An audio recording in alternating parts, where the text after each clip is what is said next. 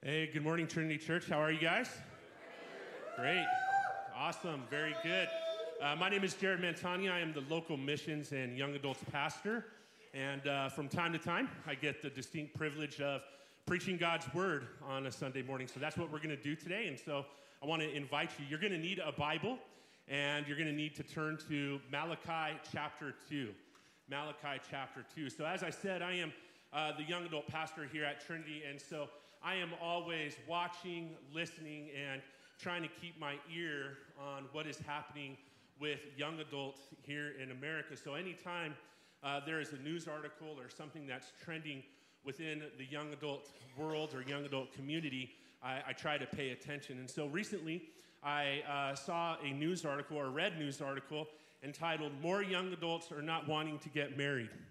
Clearly, they're not at our young adult group, because our young adults want to get married, right, young adults? Let's go, right? So in that article, they cited some recent statistics regarding millennials and Gen Zs, their outlook, their view on marriage. So according to this article, 40% of millennials and Gen Zs view marriage as an outdated tradition. They view marriage as an outdated tradition. 1 in 6 report that they do not plan on getting married. 85% of millennials and Gen Zers believe marriage is unnecessary for a fulfilled and committed relationship. 70% said that it is intrusive and bothersome when people ask them about their marriage plans or whether or not they're going to have children. So if you have millennials or Gen Zs, they're asking you not to ask that question. More than 3 in 5 unmarried couples live together, showcasing a shift towards cohabitation. And 47% of those surveyed said they are afraid of potentially getting divorced. Lastly, last statistic this article said is that more than half of millennials and Gen Zs see cohabitation and living together as a step towards marriage, and they believe it will help them to be more successful if, and that's the word if, they choose to get married.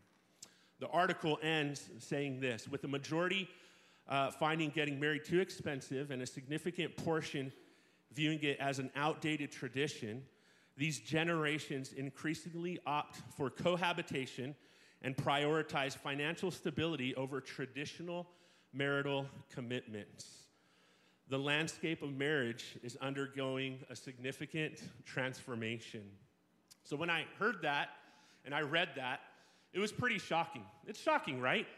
And so what I thought to myself, and maybe you were thinking this, is clearly the people that were being interviewed, they probably weren't Christians. They probably weren't church-going folk. They clearly are not people who worship the Lord, because there is no way that those who profess faith and worship the Lord would ever adopt such attitudes and practices that are not in alignment and not in sync with Scripture, would they? Would they? Now, I don't know if the people that were interviewed here were Christians or not. It didn't say whether these were people of faith or not. But the passage that we are looking at today in Malachi, it is addressed. It is written to a people that were doing actually just this. They were professing worshipers of the Lord, but when it came to their attitude and actions regarding marriage, they were misaligned and they were out of sync with God's word and God's will for marriage. So this morning, that is what we're going to be looking at as we study Malachi 2:10 through 16. But before we do, let's go to the Lord in prayer. Father, I thank you for this opportunity this morning to worship you. I love that last song that we just sang, Lord, a song that looks forward to that day when we are going to say, hallelujah, the Lord God omnipotent reigns. And even after that, Lord, it is a song that is sung before the marriage supper of the Lamb, before that great day when the bride is with the bridegroom. Until then, Father, help us to live our lives in sync with the bridegroom. Let us live in sync with his word and his will concerning all things, especially in this area of marriage. We ask, Lord, in Jesus' name, amen. So Malachi chapter 2, we're going to read verses 10 through 12. Malachi writes, he says, "Don't all of us have one Father? Didn't one God create us? Why then do we act treacherously," or as some of your translations might say, faithlessly against one another, profaning the covenant of our ancestors? Judah has acted treacherously, and a detestable act has been done in Israel and in Jerusalem. For Judah has profaned the Lord's sanctuary, which he loves, and has married the daughter of a foreign god. Verse 12, "May the Lord cut off from the tents of Jacob the man who does this, whoever he may be, even if he presents an offering to the Lord of armies." So our passage this morning begins with the prophet Malachi asking really what is a rhetorical question to the people of Israel. The rhetorical question is, don't we have one Father? Didn't one God create us? Then why do we act treacherously against one another, profaning the covenant of our ancestors? Of course, Malachi, he is expecting the answer to this rhetorical question to be, yes, Malachi. Yes, we all do have one Father, and yes, Malachi, one God, did create us. So why is Malachi asking this question? Well, he's not asking this question to be facetious, nor is he asking this question as some wrongly teach, that he's teaching the universal fatherhood of God. But what he is doing is he is asking this question in order to make a point specifically to the people of Israel in his day. Here's the point. If God is our creator, and if God is our Father, and we are the covenant people of God, then why are we not acting like it? Why are we not acting like the covenant people of God?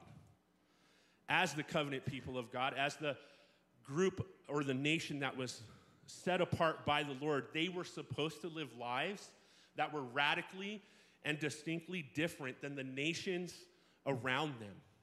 They were supposed to be set apart, living by this covenant, this Old Testament covenant that guided their relationship both with God and their relationship with each other, with the purpose that they might be a light, they might be an example to the Gentile nations around them.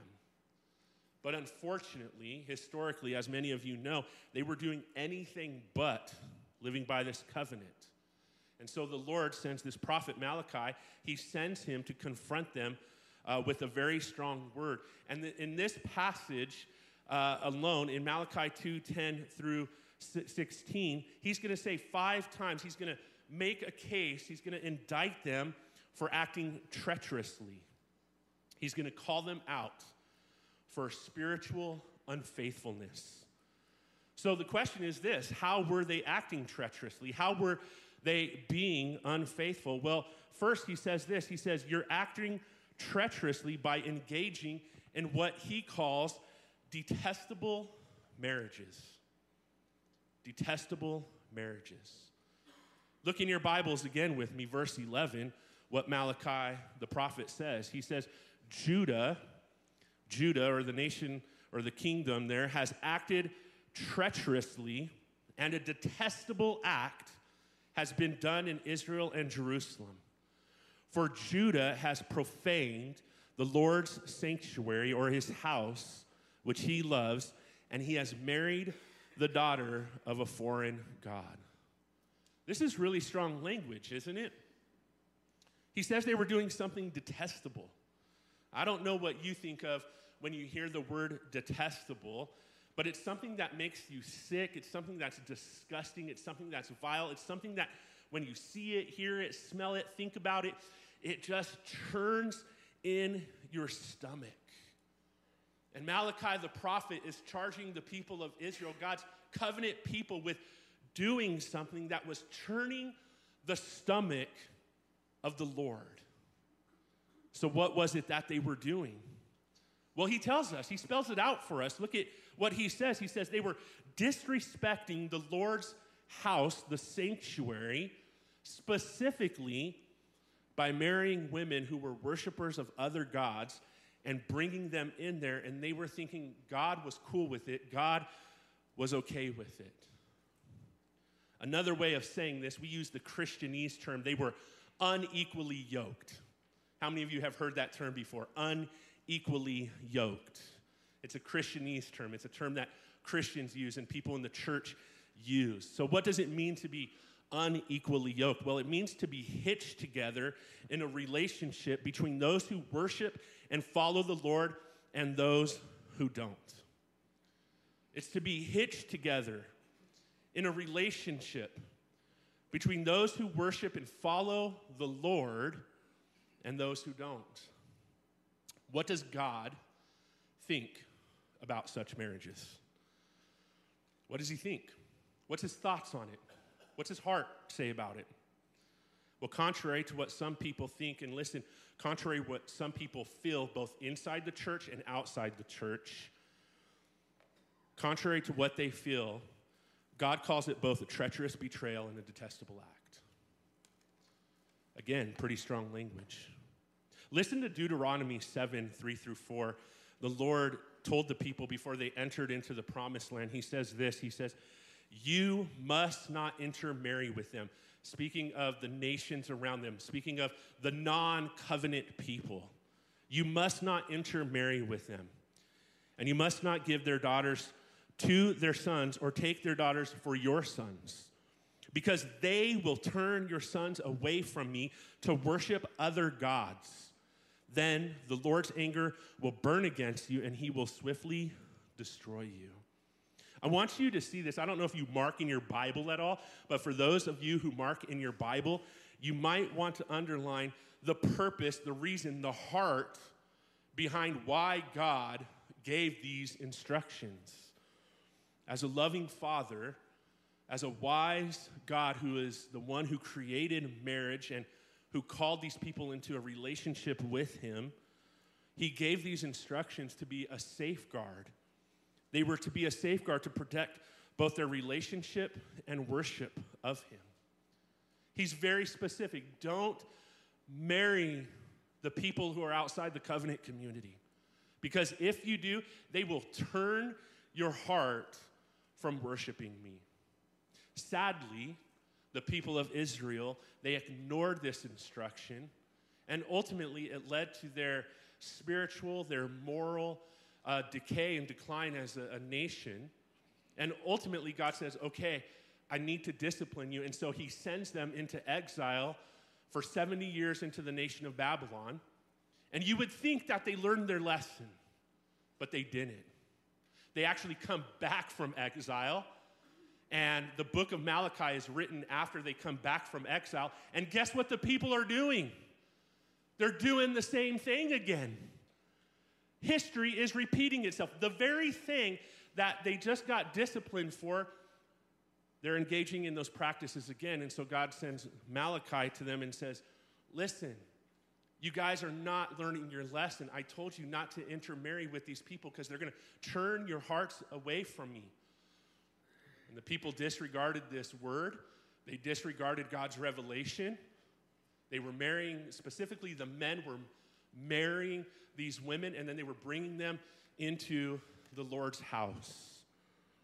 As far as the Lord was concerned, this was no small thing in his eyes then. And listen, it is no small thing in his eyes now. It is no trivial thing to the Lord. Because I work with young adults, one of the things we talk a lot about is relationships and marriage. We talk a lot about that.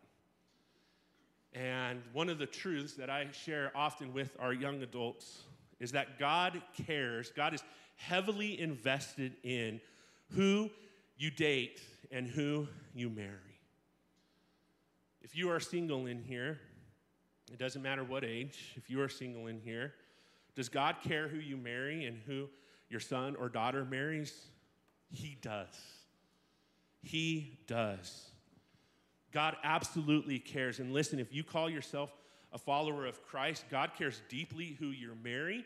He cares deeply who your child marries. He cares deeply who your grandson, your granddaughter marries. And his word is not silent about this issue.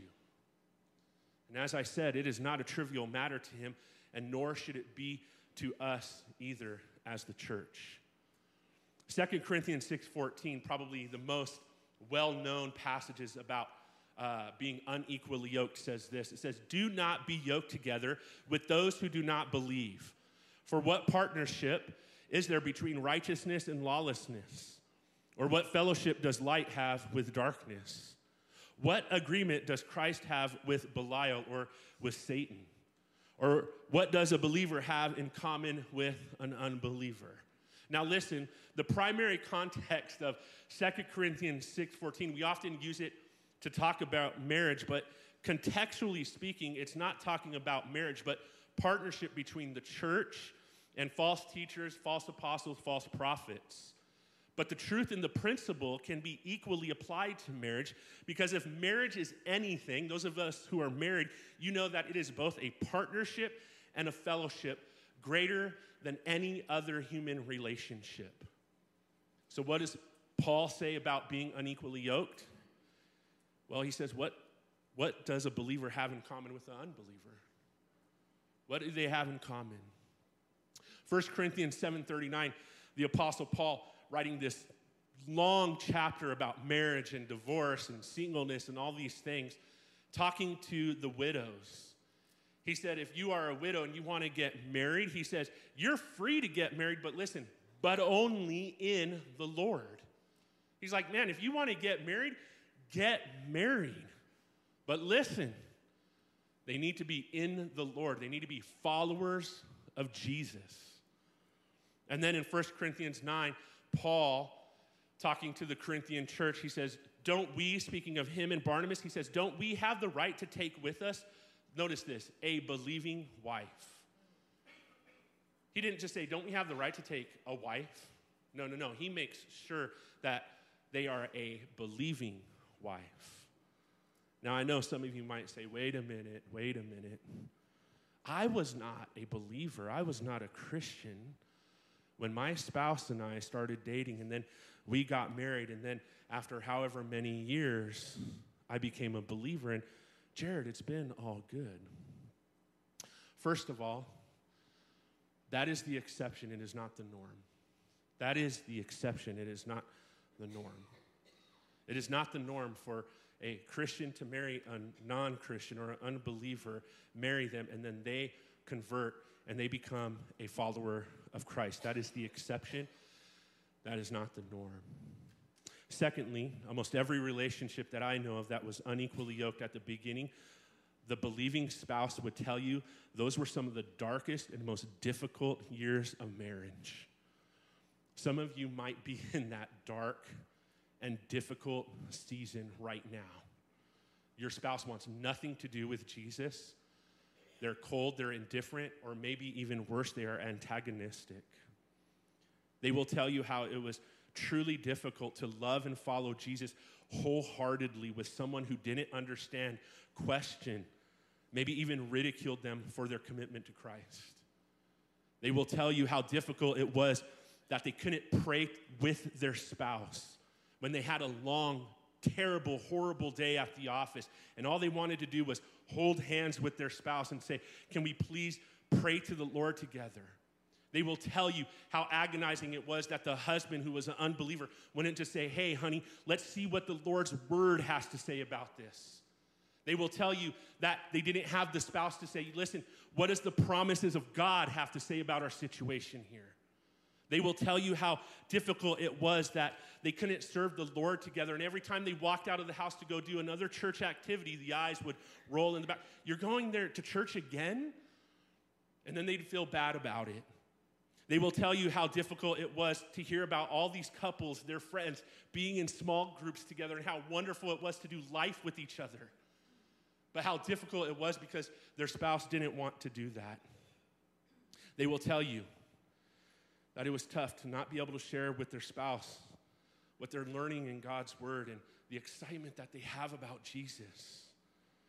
In most cases, where people get into a marriage with a non-believer, oftentimes what ends up happening is the faith of the person involved is quenched or it's compromised. You guys know when something is quenched, right?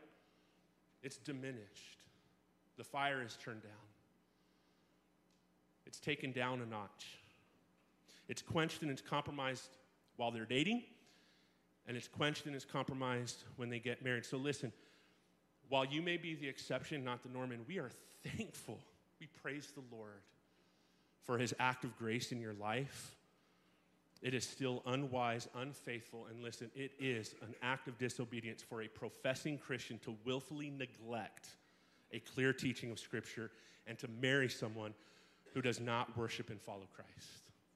With that being said, let me address some different groups in here right now. First of all, single people. Single people. My encouragement to you is to resolve to only date and marry in the Lord. Settle it now in your heart. Settle it now in your mind. I will not compromise in this. I will not compromise. I don't care how good looking they are. I don't care how rich they are. I don't care how well educated they are. I don't care how nice they are. I don't care. If they are not in the Lord, it's not even a conversation we're having. It's not even an option on the table. Those of you who are unequally yoked relationships, there might be some of you in here right now. I'm so glad you're here. We're glad you're here. The Lord is glad you're here. If you are in an unequally yoked relationship right now, including maybe you are even engaged and you are days, weeks, months from walking down the aisle and saying, I do, with that person, you have to remember marriage was not designed to be a mission field. Marriage was not designed to be a mission field. There is no such thing as a missionary marriage. Marriage wasn't designed to be a mission field. It was designed to be a mutually encouraging relationship and representation of the love between Jesus and the church. And listen, if your spouse doesn't have any desire, or your future spouse doesn't have any desire or knowledge of what God's design, role, and responsibility is for them, how are they going to even begin to fulfill those roles and responsibilities in a way that both honors the Lord and fulfills that commitment to you?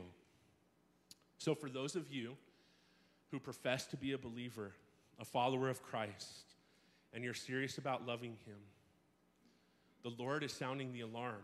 The question is, will you listen? Will you listen?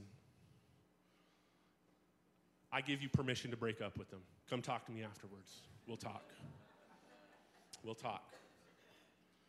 And then those of you who are married and you're in an unequally yoked relationship, what do you do? First of all, I just want to remind you the Lord loves you. The Lord loves you. He loves you, and he has a word for you about what you are to do in this situation. You've already made your vow. Do you divorce them? Honey, I went to church today. I'm out.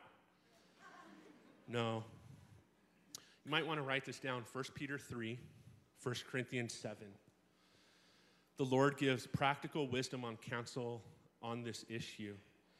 He tells us that if you are unequally yoked, you are to remain married, but as you do so, you remain supremely committed to Jesus and his word.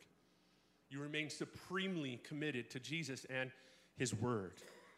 And as you do so, you also continue to love, encourage, respect, and honor your spouse. And prayerfully, as you do that, and you walk in this difficult tension of loving Jesus supremely and loving them sacrificially, that hopefully they're going to see you do this and they will be one without a word. That they will see your life and they will be one without a word. I'm sure many of us are familiar with the book or the movie, The Case for Christ. How many of you have seen or read the book, The Case for Christ? Many of us are familiar with Lee Strobel's story. Lee Strobel's wife became a Christian. She became a believer, and those were some difficult and tough years for them. Ultimately, Lee sets out to want to disprove Christianity, but as he does so, the Lord enters into his life and wrecks his life, and now he's one of the greatest advocates for the Christian faith. And so the Lord worked in that situation. And he worked because his wife was willing to win him without a word, and as well as the work of the Holy Spirit as he began to investigate the truths of Scripture and the resurrection of Christ. I'd also say this: if you are married and you're unequally yoked and you need encouragement or counsel and you're not in a small group, please get into a small group. Get around some brothers and sisters who are going to love you, encourage you, pray for you, listen to you, cry with you, encourage you and motivate you. Keep going, keep going. So Malachi continues. He says in verses 13 through 16, he says, he speaks out on not how the men were acting treacherously by who they were marrying, but he moves on to how they were divorcing their wives.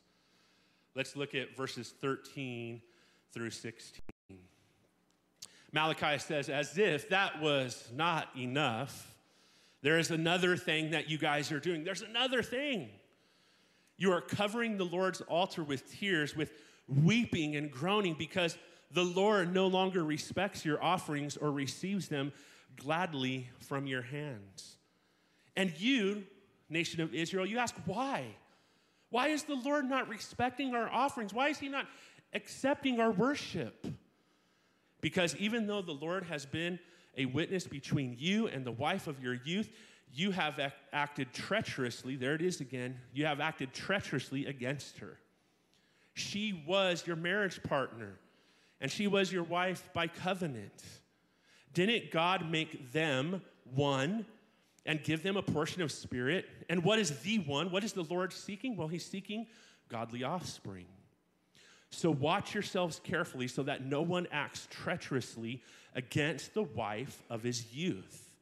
Verse 16, if he hates and divorces his wife, says the Lord God of Israel, he covers his garment with injustice, says the Lord of armies.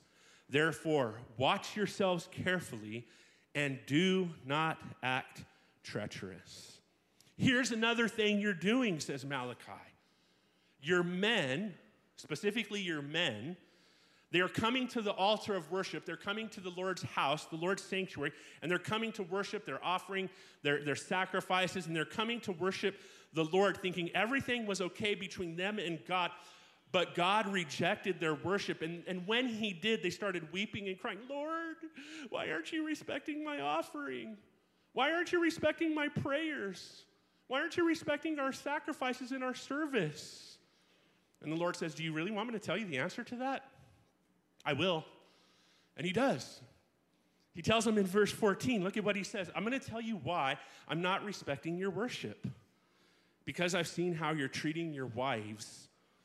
I'm actually, the Lord says, I'm actually a witness, as if I'm on the stand testifying on behalf of your wife, how you're guilty for breaking faith because you're breaking the covenant you made with them when you first married them. It's like the Lord is on the witness stand. Do you promise to tell the truth, the whole truth, and nothing but the truth, so help you? Yeah. In my name, yes, I do. Lord, how are they treating their wives? Treacherously, faithlessly, disrespectfully. How are they doing that, Lord? Well, you know what they're doing? They made a covenant with them. They made a promise. They made an agreement to love them, protect them, care for them, provide for them, to be faithful till they die, because that's what a covenant is. It's a covenant till death, and they're breaking it. Well, what are they doing, Lord? Well, they're breaking the covenant, and they're getting rid of their wives and divorcing them. Now, the passage does not tell us specifically why they were divorcing them. It doesn't tell us why, but most scholars believe that what was happening here in this lower portion of Malachi is connected to the top portion. That they were seeing these worshipers of other gods, and they were like, I'm going to get rid of this wife, and I'm going to go after that wife or that woman. I'm going to cast her aside. I'm going to break the covenant. I'm going to break faith with her, and I'm going to go marry this other woman for whatever reason. And so most scholars believe They were ditching their wives for other women. Regardless if that was the case or not, how does the Lord feel about it? Well, he wasn't pleased with it. He wasn't happy with it. He wasn't acceptable towards it. He was not cool with it that they were divorcing their wives and then coming to the house of worship, lifting up their hands, singing the songs, putting their offering in the tithe box, thinking everything was cool between them and the Lord. Now, before a lot of shame sits in, I think it's important we talk about and define what kind of divorce the Lord is talking about here. What kind of divorce is he talking about, and what kind of divorce is he not talking about? Well, listen, this is not talking about divorce for what we'd call biblical grounds for divorce. Matthew 19, 1 Corinthians 7, they both outline that there are permissible reasons why God's people can get divorced. Those two cases, the Bible says, are in cases of adultery and abandonment. The Lord says it, Paul says it, he repeats it, that there are biblical permissions to divorce a spouse in circumstances, in cases of adultery or in cases of abandonment. The Bible makes it clear that those are justifiable reasons to get divorced. And that is a sermon for another time. And so I don't want to get too sidetracked into the nuances of all of that.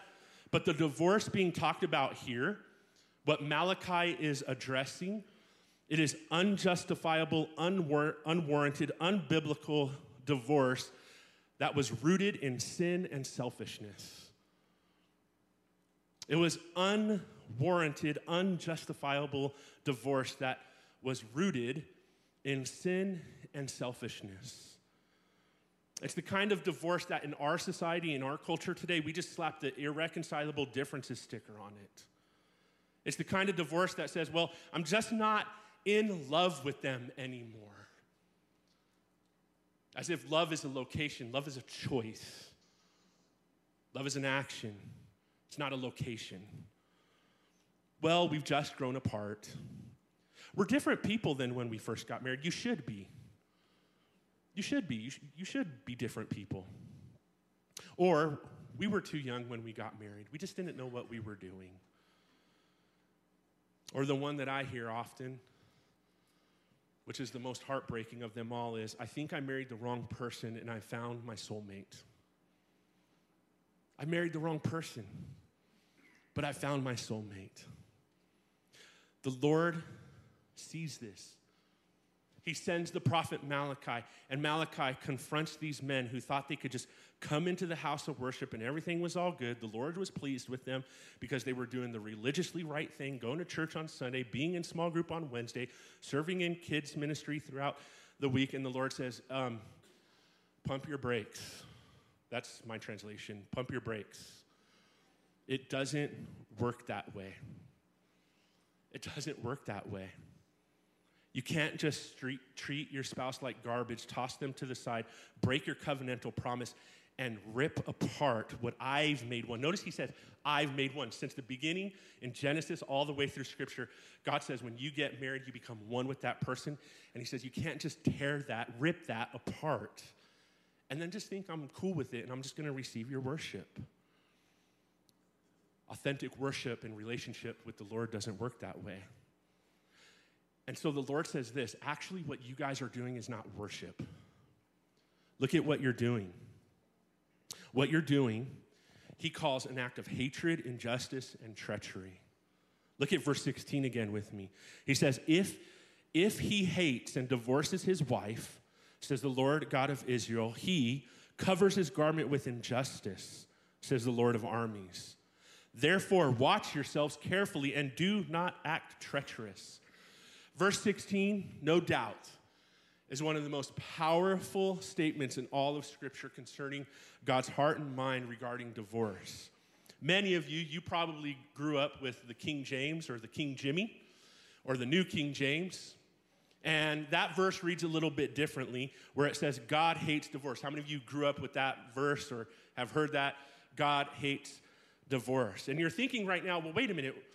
Why does it read differently in the translation you just read? Well, it has to do with the difficulty of interpreting the Hebrew manuscripts. And so the wording of this verse can be taken in one of two ways, either referring to a man who hates and divorces his wife, or to God himself hating divorce. But listen, either way, this verse is clear. God in no way and no sense approves of unjust divorce. He doesn't approve. As far as God is concerned, to divorce your wife in such a manner is to break your covenant with him, to tear apart what he made one, and he says it's to cover your garment with injustice, or as some of your translations say, with violence. The picture here of this garment is really powerful. Remember in Ruth chapter 3, she asked Boaz to put his garment over her, to cover her as a sign of his pledge to protect and to provide and to care for her. In the Old Testament, the men would place that garment over the wife to symbolize all of those things. And now that garment that was supposed to be a source of assurance and comfort for the wife, it's now shrouded in violence, and it's a garment of betrayal and pain. So in light of the sacredness of marriage and the value God places on the covenant of marriage, twice he gives them an action point. He says, watch yourselves carefully and guard your spirit. This is the action point. In light of everything that I just told you, watch yourselves and carefully guard your spirit. What does it mean to watch yourselves and guard your spirit? Well, it means to be alert. It means to be awake. It means to be on guard. It means to be proactive, watching out for anything and everything in you that might cause your spirit or heart to drift away from being faithfully loyal and committed to the Lord and to your spouse. It's to be on guard. It's to be on watch. It's to be on the lookout. Internally, in your heart, in your mind, in your spirit, for anything that would cause you to make you think that it's okay if I go ahead and do something like this. Practically, what does this look like? Practically, what does it look like to guard your spirit and to watch yourselves? I believe it comes down to 4 areas. First of all, guard against your comparison. Guard against comparison. Husbands, wives, guard yourselves against comparison, comparing your spouse with other people. The spouse that you have is the one that you have. They are your soulmate. They are the one that God has put together with you. I hope you saw in that language, it's interesting. In verse 15, it said, didn't God make them one? Who's making them one? The Lord is making them one. He is the one that made you one with the spouse that you have. Hubbies, wives, look at your spouse right now and say, we are one. We are one. Guard yourselves against comparison. Well, if only they, and you could fill in the blank. If only they were better looking. If only they were more fun. If only they would bring home more money. If only they would be more athletic. If only they would understand, whatever, fill in the blank. Guard yourself against comparison. Secondly, guard yourself against complacency. Guard yourself against complacency. You guys know this who are married. A healthy marriage requires effort. It requires effort. It requires what some say, grace and grit. It requires grace and grit. It requires guarding against complacency. It takes work. It takes effort. It takes time. It takes investment. And as I tell our young adults all the time, it takes intentionality. Guard yourselves against being complacent. Guard yourselves against it. Thirdly, guard yourself against a critical and condemning spirit. How many marriages end in divorce? How many marriages are unhealthy because you just stuff it down? You become bitter, you become angry, you never communicate, you never talk, you never address the real issues that you're having with one another, with your spouse, or even with yourself, you become critical and condemning. And that leads to a lot of counseling sessions with pastors because you're critical and condemning. Fourth area to guard yourself is to guard yourself against sexual compromise. Guard yourself against sexual compromise. The fastest way to ruin your marriage is to be unfaithful. Be unfaithful in spirit, in heart, in mind, physically, sexually. And when I say guard yourselves with against sexual compromise, I mean both physical adultery with an actual person, and I also mean with pornography. To guard yourselves. Pornography is a poison. It is a toxic. It will destroy your intimacy with your spouse, unlike anything else in this world. So guard yourselves. Guard yourselves. Let me take a few minutes like I did earlier to address a couple of people in here real quickly. First of all, if you've been on the receiving end of an unjustifiable divorce, if your spouse did to you what the men of Israel were doing in Malachi's day, first of all, I'm glad you're here today. The Lord loves you. He loves you. He knows the hurt, he knows the pain, he knows the sorrow. As he says right here, I've witnessed, I've seen it. What has happened to you has not been lost on me. I've seen it. He is your witness. And you don't need to feel guilty because somebody else sinned in this manner against you. Very sadly, I've seen Malachi 2:16, God hates divorce, used to shame those who have been divorced for unjustifiable reasons and used to beat them up over the head with it, and there's a lot of shame and guilt. That verse was not meant to shame and to guilt people. It was meant to be a warning against those who said, you know what, I'm done with you, on to the next, and it'll be okay. So if you have been on the receiving end of an unjustified divorce, the Lord loves you. And I just want to encourage you, get into a community group, get plugged into a divorce care ministry. And if you don't know how to do that, would you come talk to one of the pastors? Pastor Steve over here, he's our community group's pastor. We'll help you get plugged into a group to help you. So you could walk this journey with people who are going to love and encourage you and pray for you. Secondly, if you're considering divorcing your spouse, I'm glad you're here today. Maybe you're here today and this is like the Hail Mary moment. I'm glad. If you're considering divorcing your spouse, listen, particularly for no clear, justifiable biblical reason, this is God's warning sound to you. If you are in here, men or women, and some other person has caught your eye, and you're thinking, you know what? I'm just going to slide out of this one, and I'm going to slide into that one. The Lord is saying, guard yourselves. Watch your spirit.